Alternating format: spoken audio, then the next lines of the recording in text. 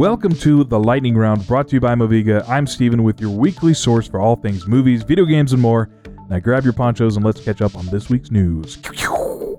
Ewan McGregor recently confirmed that early scripts for Obi-Wan Kenobi centered more around Luke than Leia. Was this show ever about Obi-Wan Kenobi? The world's second biggest theater chain, Regal Cinemas, is declaring bankruptcy. So I know we've all seen Minions already, but we need to go see it 4 or 5 more times. We gotta save the theaters, y'all. Hold on to your declarations of independence. Jeremy Bruckheimer has confirmed a National Treasure 3 script is in the works, and he's hoping to get Nicolas Cage back for it. I guess I'm down for that, sure.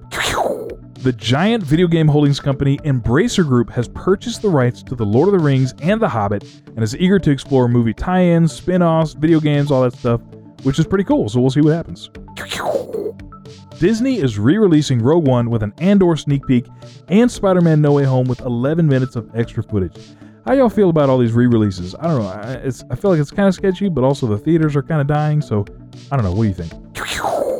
Spider-Man is now on PC, and it's the second biggest launch for a PlayStation game behind God of War. Well deserved. Those are both amazing games. You should go play them if you haven't already. There has been a massive breakthrough in nuclear fusion. Scientists at the Lawrence Livermore National Laboratory's National Ignition Facility have achieved ignition, meaning the reaction has become self-sustaining, and you know what that means. The power of the sun in the palm of my hand. Well, it looks like the storm has passed. Be sure to check out the Moviga podcast on Spotify, Apple Podcast, or anywhere you listen to that sort of thing, where we're talking all things movies, video games, and more. I'm Steven, and thanks again for joining me this week for the Lightning Round.